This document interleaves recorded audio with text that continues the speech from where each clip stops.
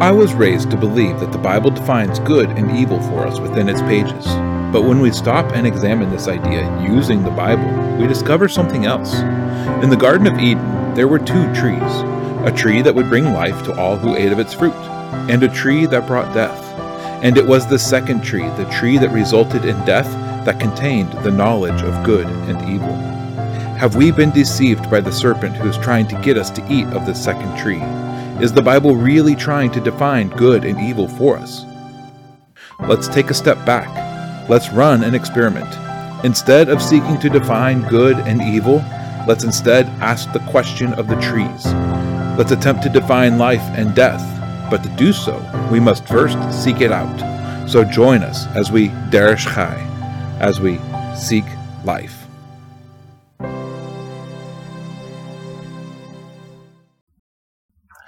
Hey everybody, welcome to the Derish Chai Experiment, the show where we look to the subtext that connects the confusing parts of Scripture to discern the ideals that are being presented. This week, we reach the end of the book of Leviticus, this handbook of worship that we've been in for nearly 6 months. Now, for most of us, when we first read the book of Leviticus, we begin to scratch our heads in wonder and confusion. There are so many things in this book that we have a very hard time connecting to. And why do we need to read this book anyway? It is Leviticus. It is matters pertaining to the Levites. There's no real need to read this book anyway, right? The things that are contained in this book have passed away since the Levitical system of sacrifices and ritual purity is no longer part of our worship. At least, this is the common understanding by most when they first encounter the book. But as we've gone through this book, I pray that this view has changed for you. The book of Leviticus is, for all intents and purposes, a handbook of living in the presence of a holy God. A handbook for how to connect and communicate with that God. How to approach His presence without causing offense. How to live in His character. And how to live with all others who are also part of His kingdom. And as we've progressed through this book, we have discovered that Leviticus is broken up into 4 sections that cover each of these themes. First off was the topic of sacrifice, how to approach God, the attitudes that we should hold when worshiping Him. And each of the sacrifices described for us a different form of attitude for our worship. First, there was the olah, or the burnt or ascending offering, a sacrifice that is rooted in the fear of Hashem, the awe that we should all have when coming before Him. This fear is not unwarranted, just as Esther had fear when approaching her husband and king. So, too, we should have a measure of fear when approaching God. And in this is something that we read throughout all of Scripture. The beginning of wisdom is the fear of Hashem. Second, there's the mincha offering, a bloodless offering of grains. And this word, mincha, it means literally gift or tribute. And this is the idea behind this sacrifice, a gift that is given to a loved one, or alternatively, tribute that's being given to a king. Third, the shlomim, peace or fellowship offering. The sacrifice is broken up into 3 subsets, and each of the subsets reveals a different way of relating to God. But also the sacrifice includes within it inherently opportunities to relate to each other. Because this type of sacrifice takes on the practice of a shared meal with others and with God. The first type of the shlomim offering is the voluntary, a sacrifice that is given simply because the worshiper wishes to share a meal with God and with his friends. The second is the thanksgiving sacrifice. This sacrifice is given when a person wished to thank God for something specific, and this sacrifice meal gave the opportunity for the worshiper to share the things that he was thankful for and to give praise to God. The third shlomim sacrifice was the vow offering. This was a sacrifice that was offered when the worshiper had taken a vow and chose to seal the vow by building up accountability partners around him and as a sealing of sorts before God. The fourth major type of sacrifice is the chat'at, or the sin offering. This sacrifice is one that is used to cover and remove the uncleanness that is produced simply by being people. The sacrifice was not given only for the purpose of committing some sort of transgression. but rather it was given when a person came into contact with uncleanness of any sort. And it was this sacrifice that cleansed away the uncleanness that then encroached on the holy things. And we see this sacrifice being used in all sorts of application that we would not consider sin. A woman giving birth, being healed from sarot or leprosy, being healed from an abnormal genital discharge. And several other applications reveal that this sacrifice is not really about sin as we conceptualize it, but rather it is about the cleansing away of the stain of death that we as creatures of death leave behind us as we move through life. And a subset of this sacrifice is the asham, guilt or trespass offering. It is this sacrifice that is brought when an offense has occurred. And we often consider that this applies only when a person has committed an offense towards God. But here we see that this sacrifice is often required when an offense is committed towards other men. But then again, as Joseph recognized when tempted by Potiphar's wife, an offense towards another person is an offense towards God.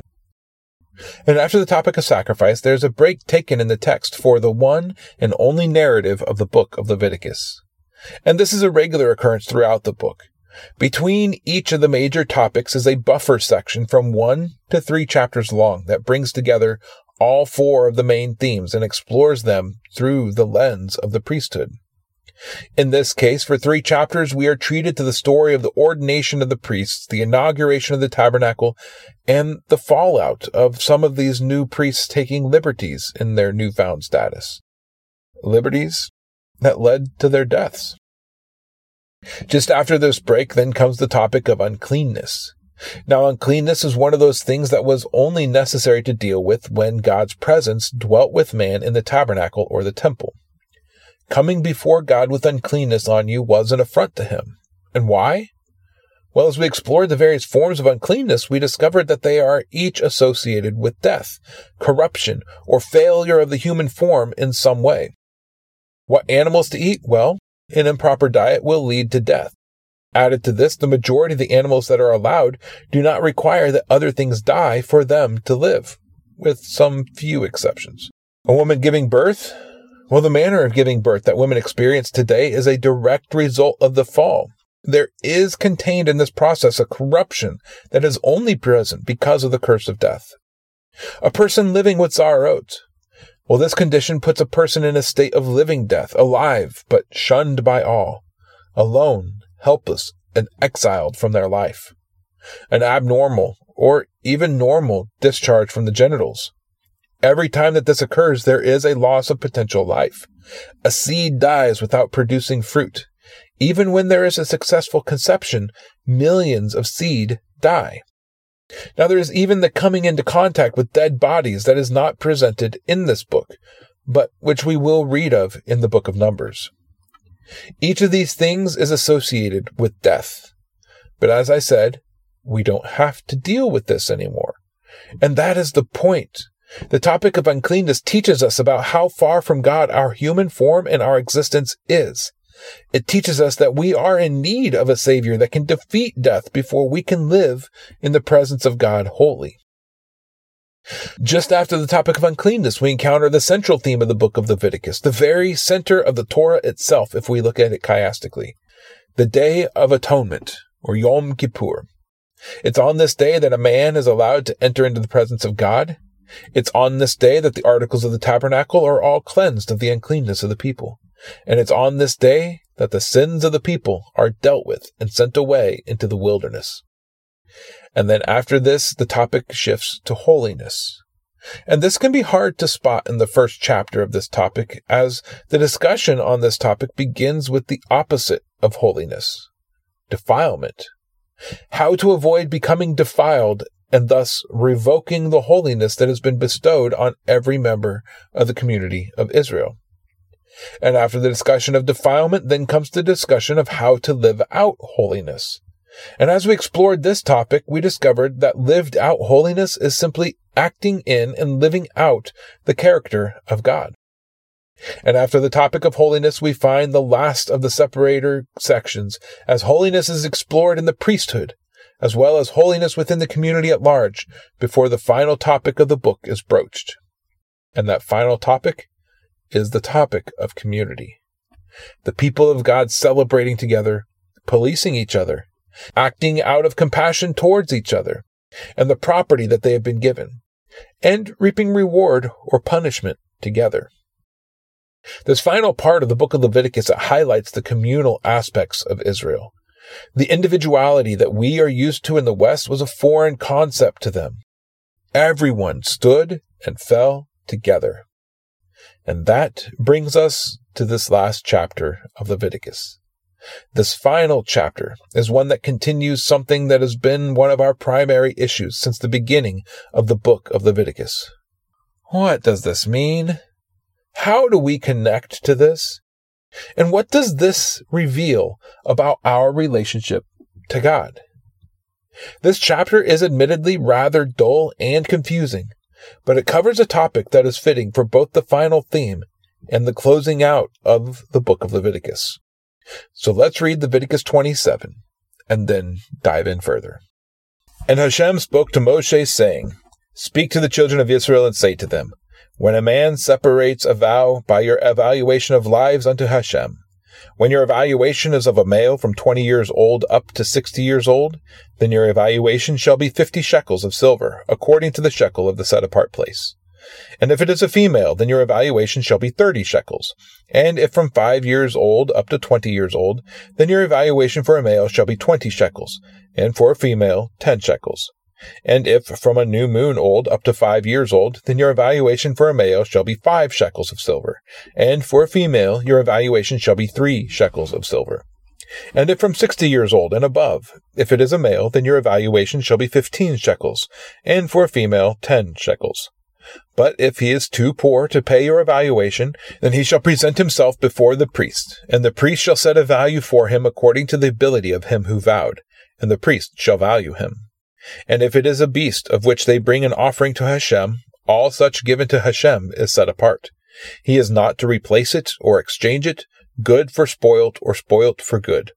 And if he at all exchanges beast for beast, then both it and the one exchanged for it is set apart. And if it is an unclean beast of which they do not bring an offering to Hashem, then he shall present the beast before the priest, and the priest shall value it whether it is spoilt or good. According to your evaluation, O priest, so shall it be. But if he indeed redeems it, then he shall add 1/5 to your evaluation. And when a man sets his house apart to be set apart to Hashem, then the priest shall value it, whether it is good or spoilt, as the priest values it, so it stands. And if he who sets it apart does redeem his house, then he shall add 1/5 of the silver to your evaluation to it, and it shall be his. And if a man sets apart to Hashem a field that he owns, then your evaluation shall be according to the seed for it, a homer of barley seed at 50 shekels of silver. And if he sets his field apart from the year of Yovel, according to your evaluation it stands. But if he sets his field apart after the Yovel, then the priest shall reckon to him the silver due according to the years that remain until the year of Yovel, and it shall be deducted from your evaluation. And if he who sets the field apart ever wishes to redeem it, then he shall add 1/5 of the silver of your evaluation to it, and it shall be his. And if he does not redeem the field, or if he has sold the field to another man, it is no longer redeemed. But the field, when it is released in the Yovel, it is set apart to Hashem as a dedicated field, to be the possession of the priest. And if a man sets apart to Hashem a field which he has bought, which is not the field of his possession, then the priest shall reckon to him the amount of your evaluation up to the year of Yovel, and he shall give your evaluation on that day, set apart to Hashem. In the year of Yovel the field returns to him from whom he bought it, and to him whose is the possession of the land. And all of your evaluations are to be according to the shekel of the set-apart place, 20 gerahs to the shekel. However, a firstborn of the beast which is firstborn to Hashem, no man sets it apart, whether bull or sheep. It belongs to Hashem. And if among the unclean beasts, then he shall ransom it according to your evaluation, and shall add 1/5 to it. And if it is not redeemed, then it shall be sold according to your evaluation. However, whatever a man lays under the ban for Hashem, of all that he has, man and beast, or the field of his possession, is not sold or redeemed. Whatever is laid under the ban is most set apart to Hashem.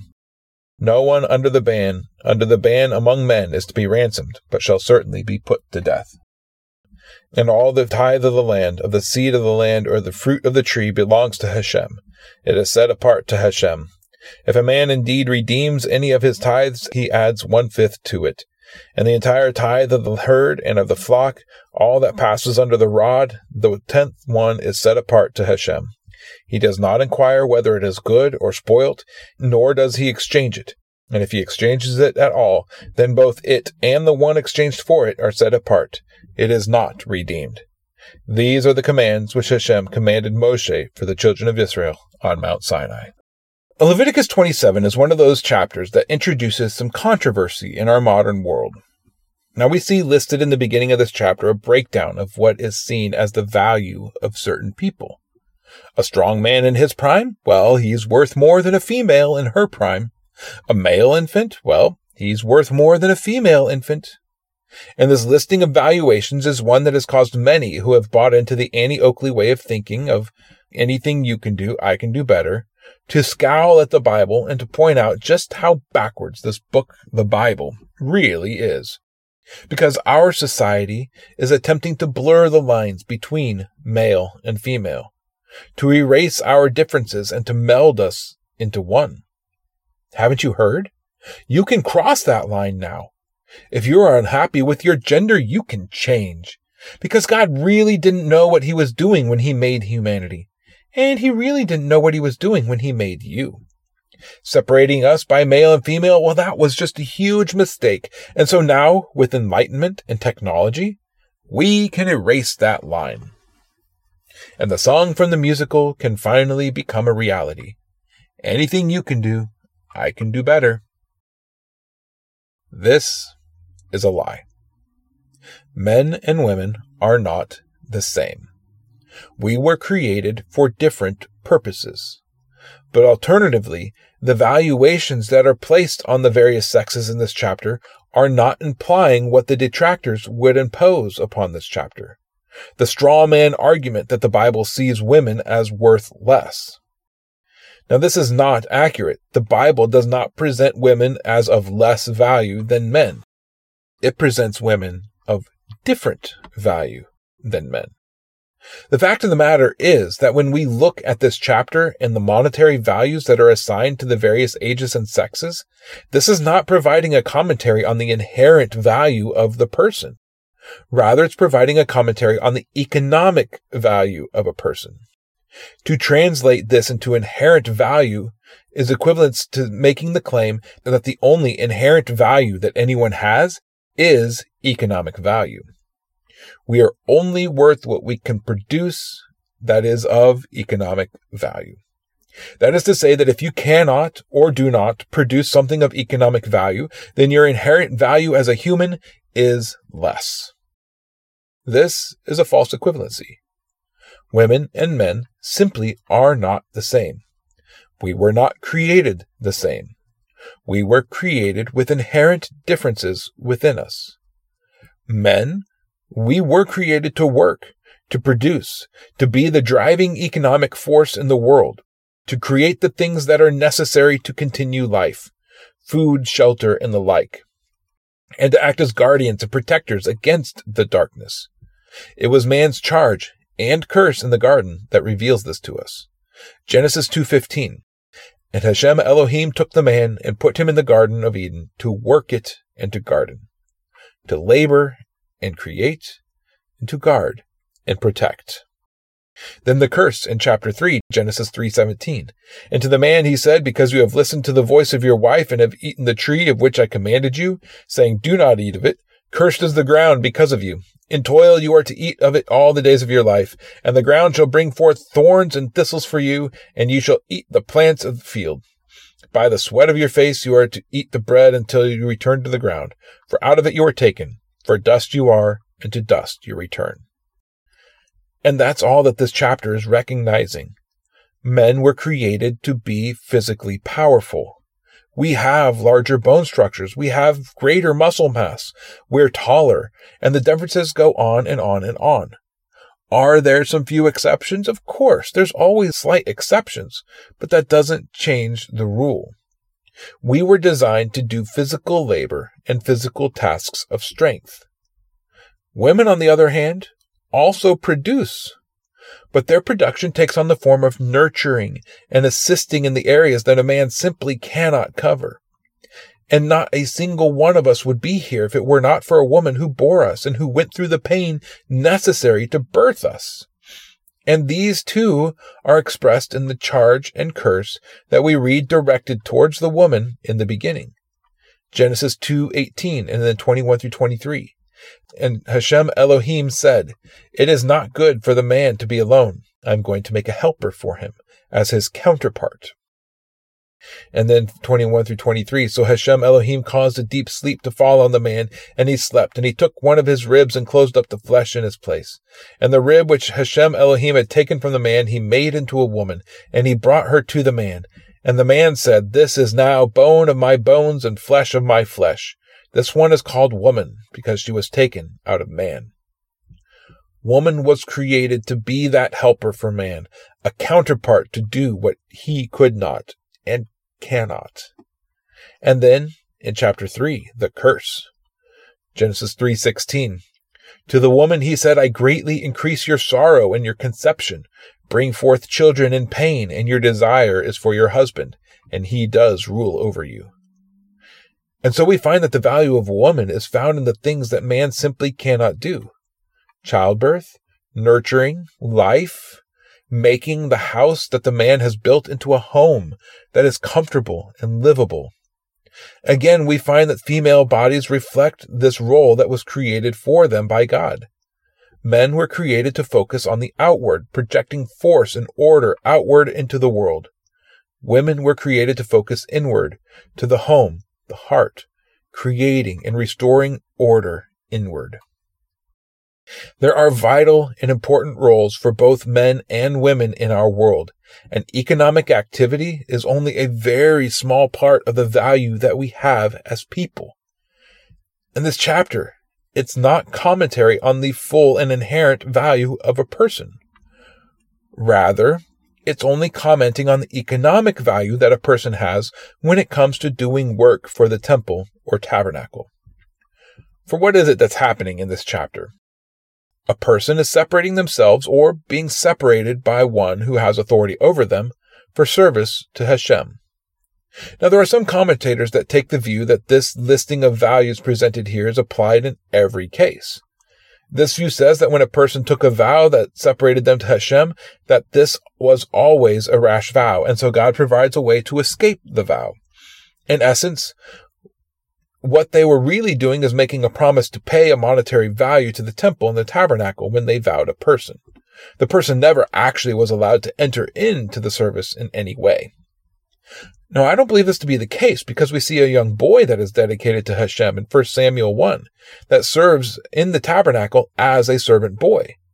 1 Samuel 1:11, and she vowed and said, "O Lord of hosts, if you would indeed look on the affliction of your servant and remember me and not forget your servant, but will give to your servant a son, then I will give him to the Lord all the days of his life, and no razor shall touch his head." When the boy Samuel was weaned, he entered into the service of the tabernacle to the point where he slept in the holy place, even though he was not of the tribe of Levi, but rather of the tribe of Ephraim. 1 Samuel 2:18, now Samuel was ministering before Hashem, a boy clothed with a linen ephod. And 1 Samuel 3:1-3, now the boy Samuel was ministering to Hashem in the presence of Eli, and the word of Hashem was rare in those days. There was no frequent vision.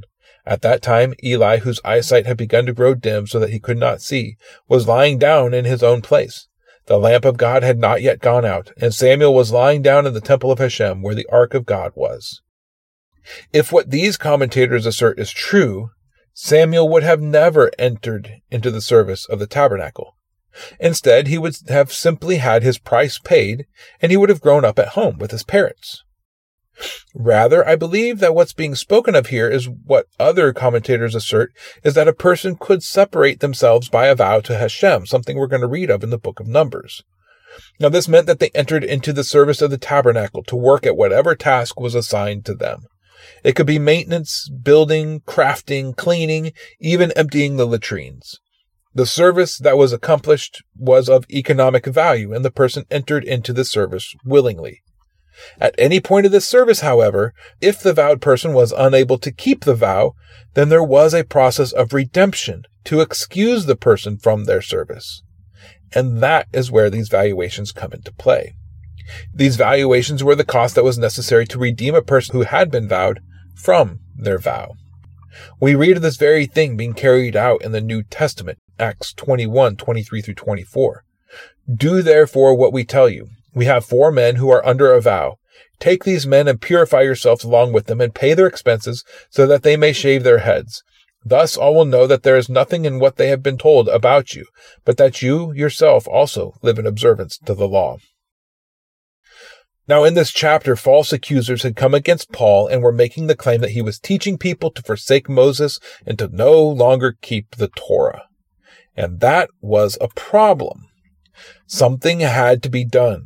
A public show had to be made that Paul was not overturning Moses and still keeping the law himself and encouraging others to do so. And so he went with 4 men who were finishing their vows, and Paul paid the necessary price to redeem them from their vows. Now, how do we know this was a redemption of this men? It's clearly stated that these 4 men were currently under a vow. Not that their vow was ending or had come to an end. And it's only after the price was paid that is described here in Leviticus could these men then shave their heads and be released from the vow that they had taken. But there's another pointer in this chapter, that the cost associated with being redeemed. We can understand this as to mean being released from a vow. If we continue on to animals that are set apart to Hashem, or houses or land, we find each of these situations that the cost associated with these is the price for redemption. A price for releasing the vowed animal or property from the vow that had been spoken. Now, in the case of animals, if the animal that is dedicated is one that could be sacrificed, then the animal was to be sacrificed. It could not be exchanged. And if anyone attempted an exchange of one animal for one that was vowed, then both animals then belonged to Hashem. However, in the case of a non-sacrificial animal, then the animal would enter into the service of the tabernacle and become a beast of burden or serve in some other capacity. If, however, the person who vowed the animal wished to redeem the animal, to release it from the vow, then a price was to be set for the animal, and the person was to pay the value that was set plus 20% to redeem the animal. And when it came to a house, the same thing stands. If the person who vowed the house to service of Hashem chooses to redeem the house back into his possession, then he is to pay the value of the house plus 20%. If a field is set apart, the produce belongs to the tabernacle. If the field is to be redeemed, then the value of the field is to be set according to the seed needed to sow the field times the number of years left until Jubilee. The cost of redemption, then, is that value plus 20%. But just as with every other plot of land in Israel, the land itself was to return to the possession of the family that had received it as an inheritance in the year of Jubilee. And this is the Torah of the things that the people of the community of Israel could set apart for service to God, and how they can release these things from the vow if the need or desire arose. But the chapter and the book, they don't end here. Because now, after discussing all of these things that can become a votive offering to Hashem, the book closes with the exceptions, the things that no man can vow to give God. Why is this? Well, it's because they already belong to him. The firstborn of beasts belongs to Hashem already. Exodus 13:11-13. When Hashem brings you into the land of Canaan, as he swore to you and your fathers, and shall give it to you, and you shall set apart to Hashem all that first opens the womb. All the firstborn of your animals that are males shall be as Hashem's. Every firstborn of a donkey you shall redeem with a lamb. Or if you will not redeem it, you shall break its neck. Every firstborn of man among your sons you shall redeem. When Hashem killed all the firstborn of Egypt and spared all the firstborn of Israel during the first Passover, then the firstborn of everything became Hashem's possession. The firstborn of sacrificial animals are to be sacrificed, but the firstborn of an unclean animal can be redeemed. In Exodus, we're told that the firstborn of an unclean animal can be redeemed by producing a sacrificial animal to take its place. But here we read that the firstborn of the unclean animal can also be redeemed by paying its value plus 20%. But if the firstborn of an unclean animal is not redeemed, it is to have its neck broken and be killed. It is God's, so send it back to him. Then in verse 28, we read of a different type of dedication to Hashem. This time, it's not a dedication of vow or service. Rather, it's a dedication unto death. And this introduces the topic of the laws of Cherem. Now, this particular law is one where an item, person, or person group is turned over to God through destruction. If there is a thing or person that is placed under the law of Cherem, there is no redemption for that thing or person. The thing is to be destroyed, no exceptions, complete and utter destruction. And we see this law being implemented several times in Scripture. The first time is in the Torah itself. In Deuteronomy 7, we read of this law of Cherem being commanded. Deuteronomy 7, 1 through 2. When Hashem your Elohim brings you into the land which you go to possess, he shall also clear away many nations before you, the Hittites and the Girgashites and the Amorites and the Canaanites and the Perizzites and the Hivites and the Jebusites, 7 nations greater and mightier than you. And when Hashem your Elohim gives them over to you, you shall strike them and put them under the ban completely. Make no covenant with them and show them no favor. When Israel began the conquest of the land of Canaan, the people who lived in the land of these nations were not to be allowed to live. None of them. They were placed under the law of Cherem. They were dedicated to God for destruction. All the people of these 7 nations were to be utterly destroyed to the last man, woman, and child. Deuteronomy 20, 16 through 17. Only of the cities of this people, which Hashem your Elohim gives you as an inheritance, you do not keep alive any that breathe, but you shall certainly put them under the ban, the Hittite and the Amorite and the Canaanite and the Perizzite and the Hivite and the Jebusite, as Hashem your Elohim has commanded you. And modern audiences gasp in shock. Genocide. Yes, genocide. God commands his people to enter into the practice of genocide against his enemies. Previously, we have seen God do this before, but on a much larger scale. God put all flesh under the ban in Genesis 7 through 9. All but 8 people and 2 to 14 of every animal. If we have a problem with God-ordained genocide, then we'll have a problem with the flood. We'll have a problem with God's judgment in the first place. With the flood, there was a people group who had reached the point of no return, that people group being the entire world. No redemption or salvation was possible for these people. And so God pulled out his chosen and he delivered them. But when this was finished, he promised never to do this again. And so, how is it that God is to enact his judgment against those who have gone beyond the point of redemption? Well, he could do like he did in number 16 and simply open up the ground and swallow only the people that were destined for destruction. But then if this happened, the land would be left in shambles. The trees, crops, animals, both domestic and wild, and houses would all pay the price as well for the sins of the people. And part of the promise that God gives Israel includes these things. Deuteronomy 6, 10 through 11. And it shall be when Hashem your God brings you into the land which he swore to your fathers, to Abraham, to Isaac, and to Jacob, to give you great and good cities which you did not build, and houses filled with all kinds of goods which you did not fill, and wells dug which you did not dig, vineyards and olive trees which you did not plant, and you shall eat and be satisfied. How do you take the people who are ripe for judgment out of a land without ruining their crops, houses, goods, wells, etc.? Well, you do it man to man, house to house. Now, sure, God could have just given them all heart attacks. But again, there are reasons that it could not be done this way. Exodus 23, 28 through 29 says, And I shall send hornets before you, which shall drive out the Hivite and the Canaanite and the Hittite from before you. I shall not drive them out from before you in 1 year, lest the land become a waste, and the beast in the field become too numerous for you. But then he could have done the same thing for the man who blasphemed back in chapter 24, when God's people are forced to enact God's justice upon fellow humans. But God is teaching his people how to act in justice, and the things that these people groups were doing were worthy of judgment. And as we just read in Leviticus 26, the judgment and justice of God is something that is often carried out communally.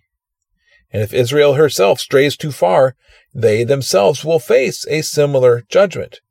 And that judgment will come at the hands of enemy nations.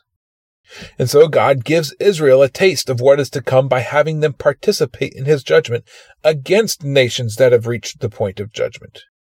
And in doing so, the people and animals of these 7 nations are put under the ban. Now, we read of this occurring in several other instances in the Bible.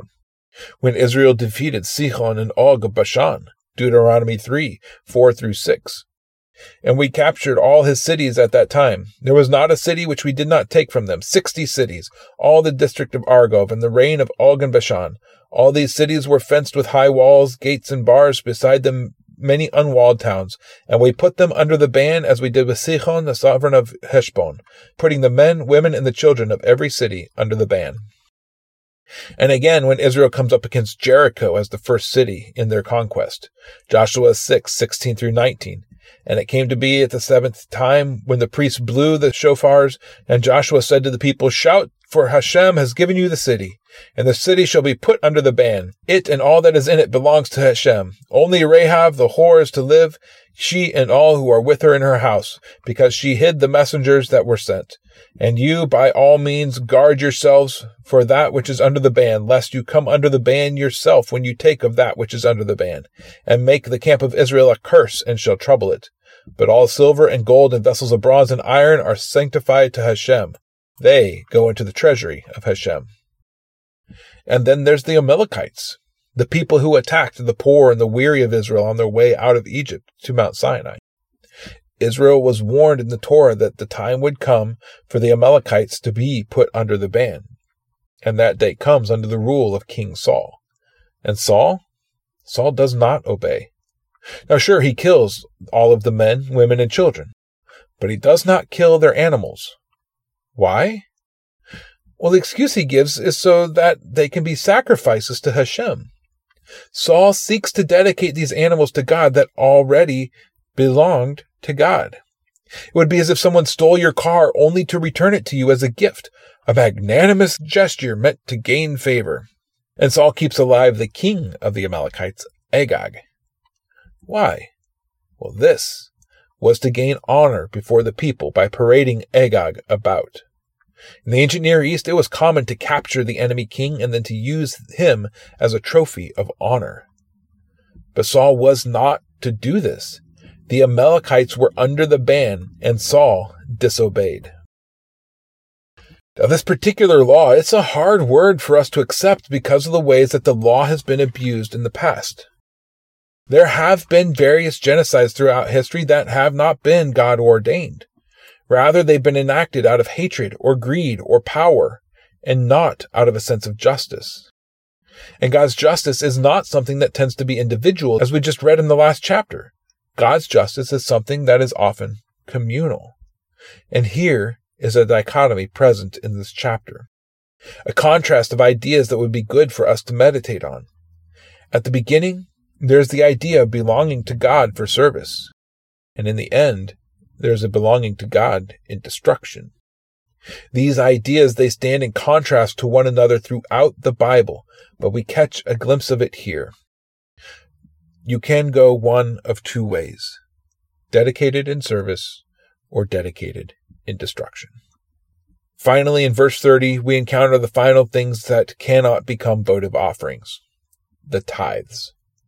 The things given in tithe cannot be vowed to the sacrifice of God because they already belong to God. And that's it. The book of Leviticus. So this last chapter fits into the overall closing theme of the book of Leviticus. And the entire chapter is connected by its own theme. Who can tell me what the theme of this chapter is?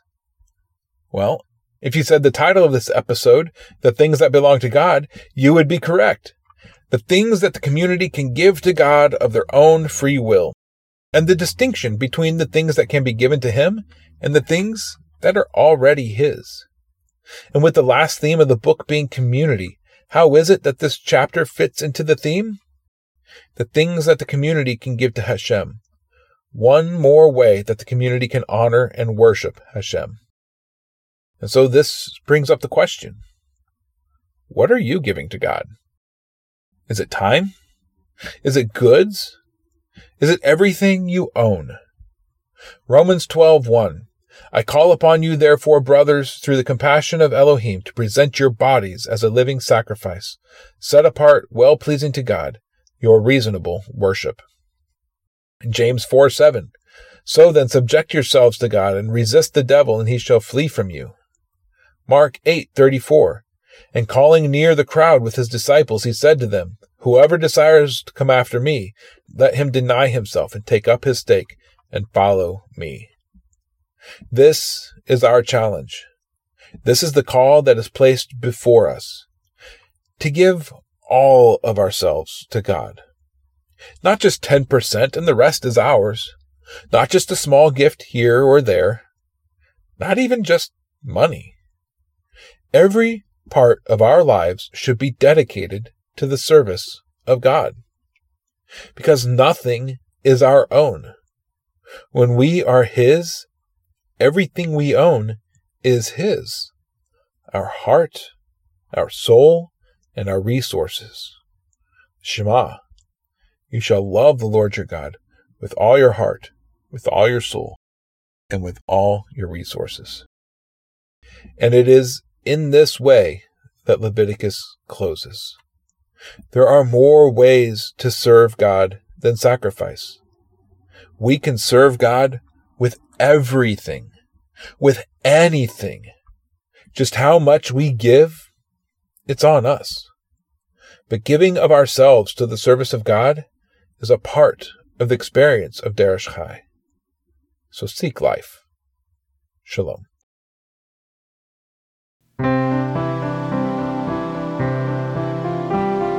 Thank you for tuning in to Derish Chai. If this content has blessed you and you would like more, please consider subscribing, liking, commenting, and sharing with others.